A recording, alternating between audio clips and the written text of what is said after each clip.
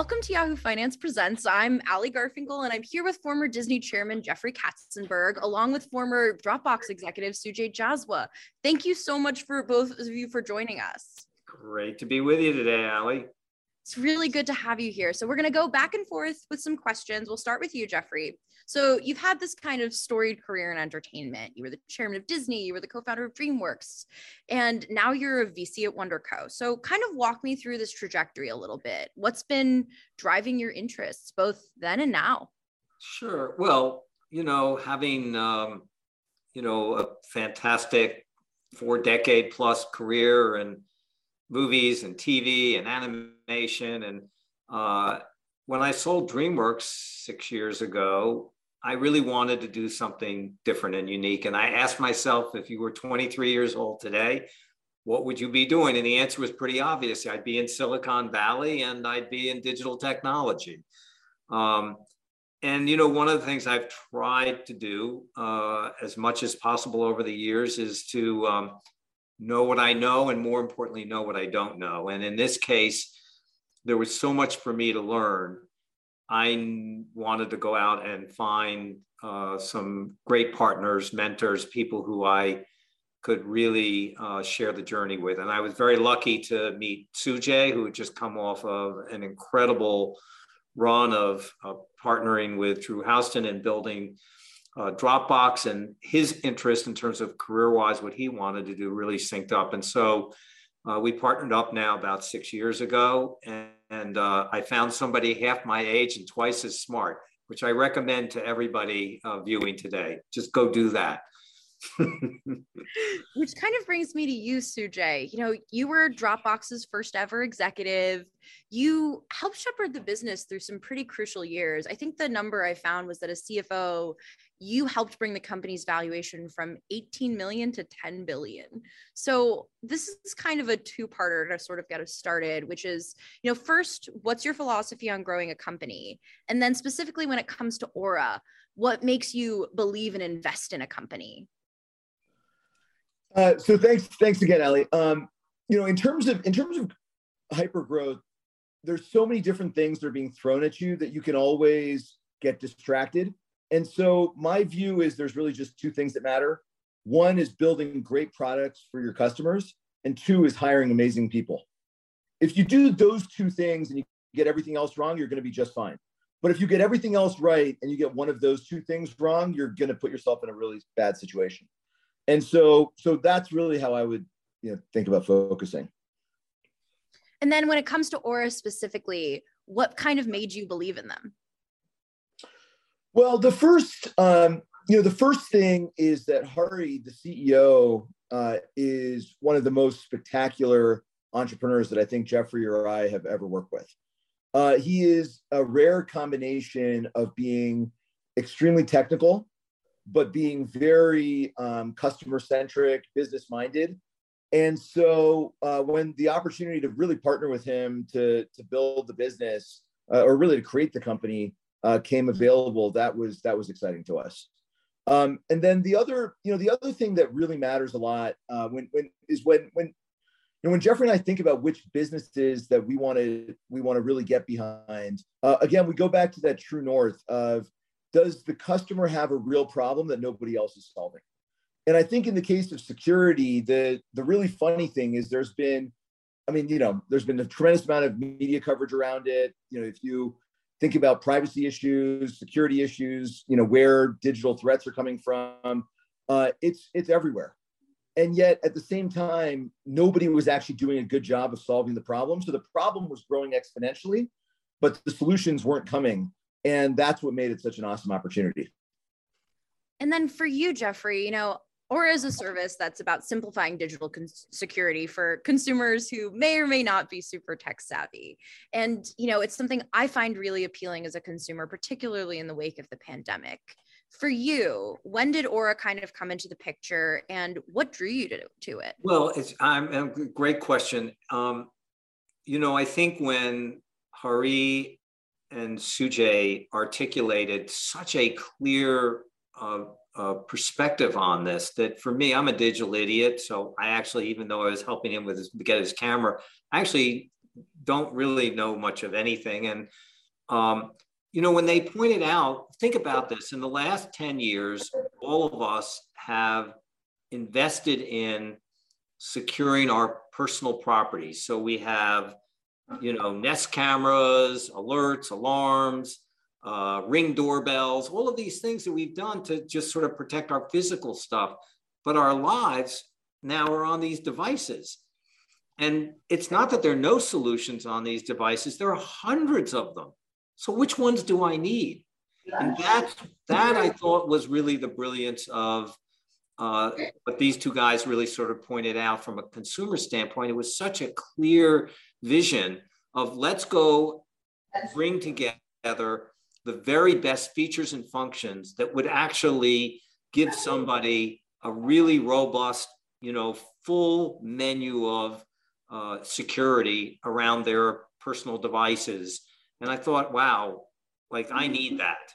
And I think all of us need that.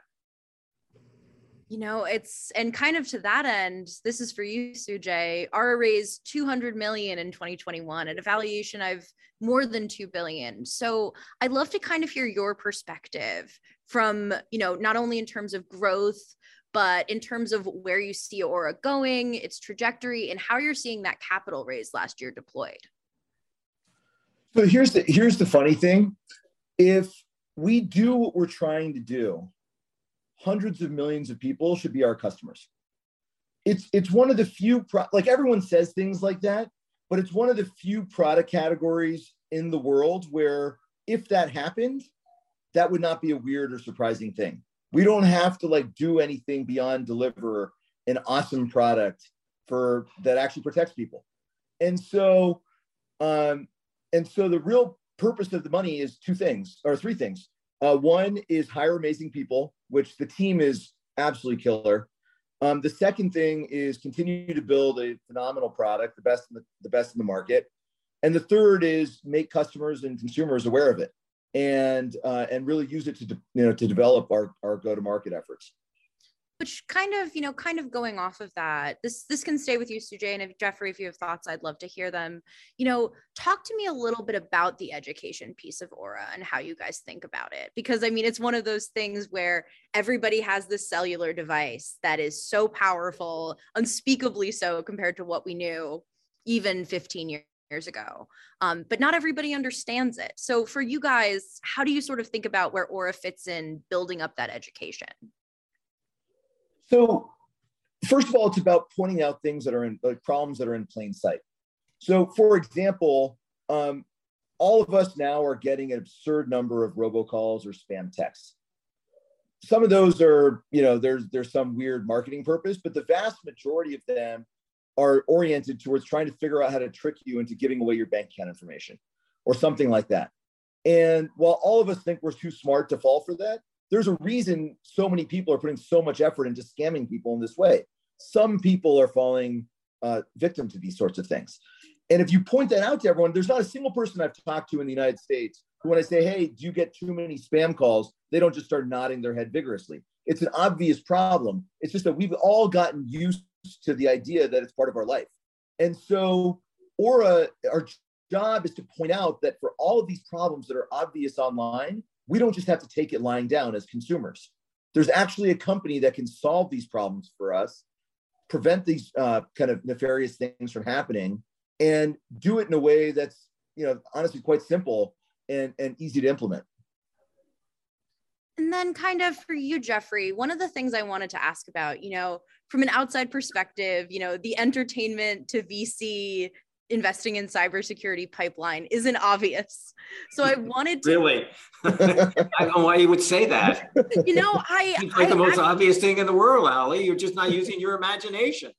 Well, that's actually what I wanted to ask, because, I have to ask about Quibi and where it kind of fits into this trajectory. But one of the things that I have been interested in for you is that I imagine there are more commonalities than one thinks, or that there's a clear through line that you see from your vantage point that other people don't necessarily. Well, it's a handful of things I think go into it. So one, I am attracted to entrepreneurs. I've been one my whole life, and Mine has mostly been in the entertainment business, but the qualities of those people, the characteristics of dreamers who have ideas, have passion, have ambition, you know, commitment, drive.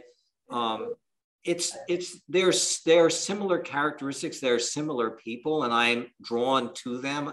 And I love being, as I was in the entertainment space, I love being, you know, sort of the wind beneath the wings of those people. I love helping them realize their ambitions and their dreams. And so to me, I just really feel like this is a natural continuation of it. And, you know, I find it just extremely rewarding. The other thing is that I have been on the side of both selling to consumers and being a consumer. And I think a vast experience about how you go to market, how you do reach people, how you communicate, how you tell a story. Everything is storytelling. We're doing storytelling with you right now on this today. What Sujay just talked about in terms of, well, how do you get people to understand why Aura is essential to them in their life? It's storytelling. And so it's just an easy, natural place for me to go to in helping another, you know, sort of cohort of people in their storytelling. And that's been really fun, rewarding, exciting, and different. And Ali, just to add to that, like basically what I have seen Jeffrey do that I've not really seen anyone else do is he pushes entrepreneurs who are in many cases very talented, very ambitious people to think even bigger than they were thinking before they talked to him. Like that is a remarkable, and because it's coming from Jeffrey, they actually really do it. You know what I mean? It's kind of an amazing thing. So yes, he has like incredible connectivity in the worlds of business and marketing, and he's an amazing storyteller and has amazing access to storytellers. But that's really, to me, that's just a piece of it. The other piece of it is helping these entrepreneurs realize how big what they're doing can actually be. That's really interesting. So it sounds like Jeffrey, in your experience, is someone who can help elevate the vision of something. Totally. Does it every day. That's really interesting. And it makes sense. You know, the last thing I wanted to be sure to ask was, you know, WonderCo seems to invest in a wide range of companies and sectors. I was looking at some of your recent deals. I saw internet infrastructure with Meter and food/pop culture with PopChew. So I kind of to that end, I mean, it seems like you guys are really interested in those kind of big visionary moves. But I also was curious, just on a day-to-day basis, a deal-making basis, what kind of deals is WonderCo most interested in? And this is for both of you, actually. I'd love for both of you to answer. Let me let Sujay go first.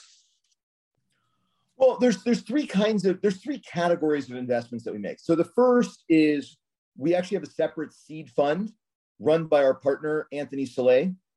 And really, like, that fund prioritizes great entrepreneurs with big ideas. And it's, you know, you're investing it usually at the very beginning of a company's journey. And so it's really about the entrepreneur. And that's one category. The second is what we call our growth investing. And this is where a company has already gotten product market fit, and we're deploying capital and whatever else they want from us.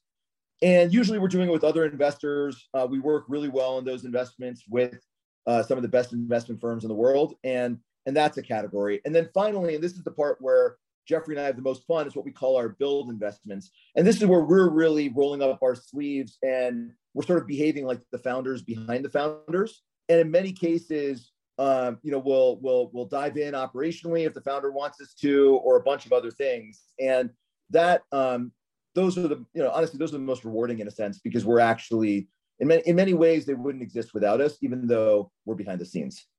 The founders behind the founders is what you guys kind of say, it sounds like. Yeah, internally usually, but no, that's right. I won't tell anyone. We're just recording this. What about you, Jeffrey? We're okay. It's all good. I think Sujay articulated it. You know, I would just say that in terms of categories where our main focus is really the future of work and cybersecurity. Those are really the two lanes in which probably 80% of our interests and our investments and our efforts are being made. That's all for me. Thank you so much for joining us. Well, thanks for having us. Appreciate it. And thank you for the time.